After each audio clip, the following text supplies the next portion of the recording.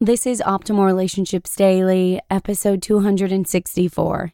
How to Fight the Tired Parent Syndrome, Part 1, by Dan Schmidt with nerdfitness.com. Ciao, amico. Glad you're here again. As you know, I narrate relationship posts every Monday through Friday with author permission. Today, I've actually got a parenting post with tips to fight through tired parent syndrome. Talon has never been a great sleeper, so Lee and I can totally relate with parents who've been through this. And we know just how desperate and lonely it can feel at times. But it's also nice to hear from other parents who've been through it too. I, for one, would love to hear your experience, and I'm sure there are plenty of other parents who feel the same in our Facebook group. Just search for Optimal Living Daily in Facebook to join. But for now, let's hear Dan's tips and start optimizing your life. How to Fight the Tired Parent Syndrome, Part 1, by Dan Schmidt with nerdfitness.com. Creating and shaping a little one's life is full of wonder, amazement, joy, and smells. A journey which is truly gratifying and, unfortunately, bloody tiring. Any parent will tell you that as soon as player 2 or 3 enters the game, the sleep level difficulty instantly shifts from tutorial to expert. It's no surprise that you see new parents in the office stumbling around like zombies by the time 2 p.m. comes around. New parents have to learn to function on much less sleep, which is why we're going to delve into this topic a little further with some tips specifically for rebels with young ones, but with some sleep tips applicable to everyone. Let's pick up the master controller to our slumber and try to help all you struggling parents, shift workers, students, and Fallout 4 players. Engage in multiplayer mode. Child used tire. It's super effective. If you and your partner really feel burnt out or you're a single parent and you're struggling, I have one big message for you. Ask for help. Let go of the feeling that asking for help is some epic inconvenience or that you'll no longer be this self-sufficient superhero. Even Batman needs Robin.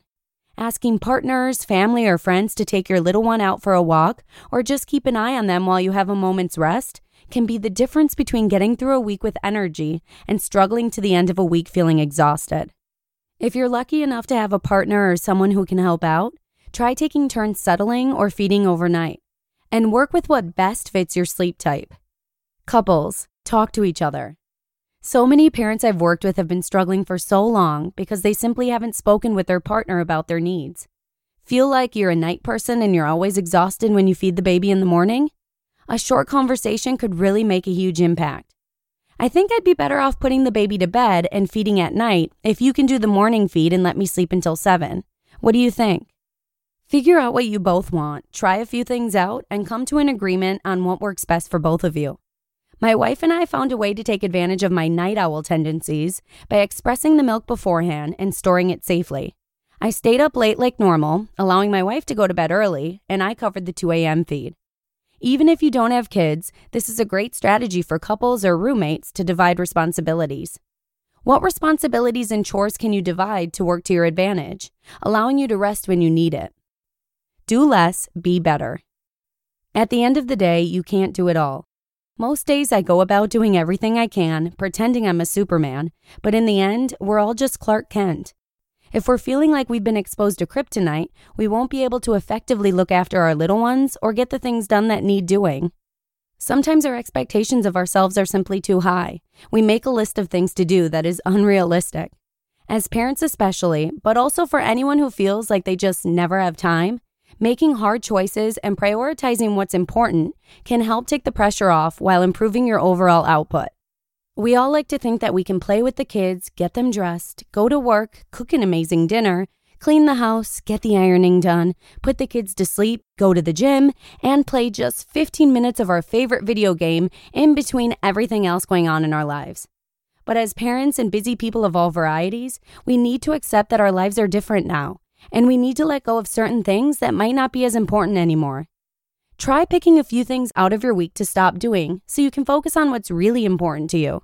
It may feel weird at first, but you'll be able to focus on the big wins and accept that you're not going to be able to fit everything from your old schedule in your new life. Move more. But I'm already so tired and you expect me to move more? I know it's a really tough ask, but it's been shown that physical activity can actually increase your energy levels, make you feel better, and even increase the quality of the little sleep that you do get. As parents, we're usually short on time, so the easiest way to get moving more is to sneak light exercise into everyday activities. This could be a walk with your child to somewhere nearby that you would usually drive to, rolling around on the floor with them, or some roughhousing.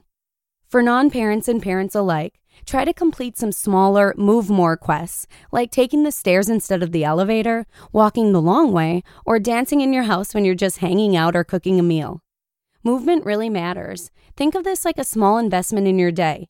You pay in a little movement up front, but you'll start to notice that these tweaks will pay dividends in your energy and mood.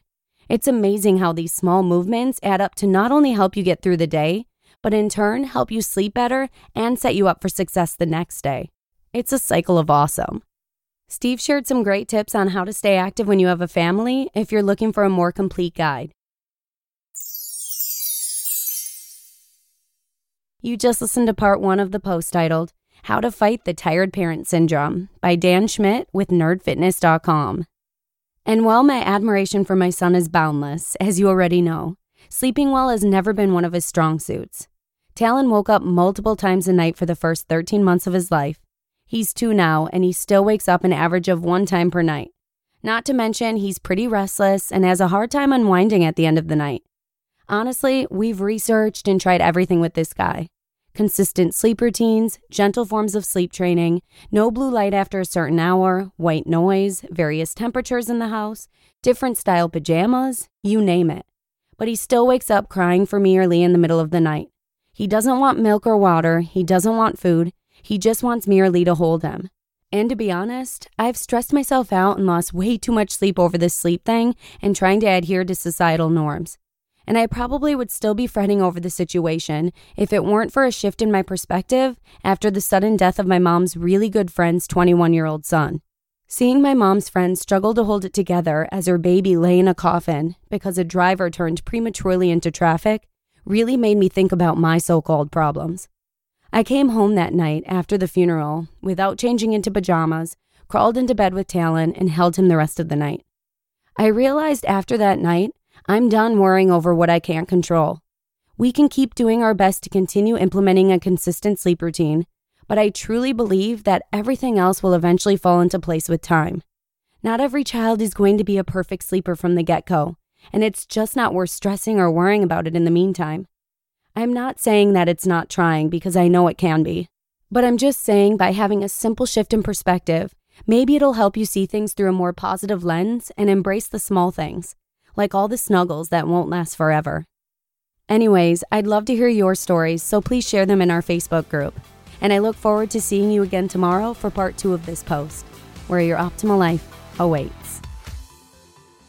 Hello, Life Optimizer. This is Justin Malik, creator and producer of this podcast, but also Optimal Living Daily, the show where I read to you from even more blogs covering finance, productivity, minimalism, personal development, and more, from incredible bloggers like Derek Sivers, Zen Habits, Mark and Angel, The Minimalists, and all the ones you hear on this show too.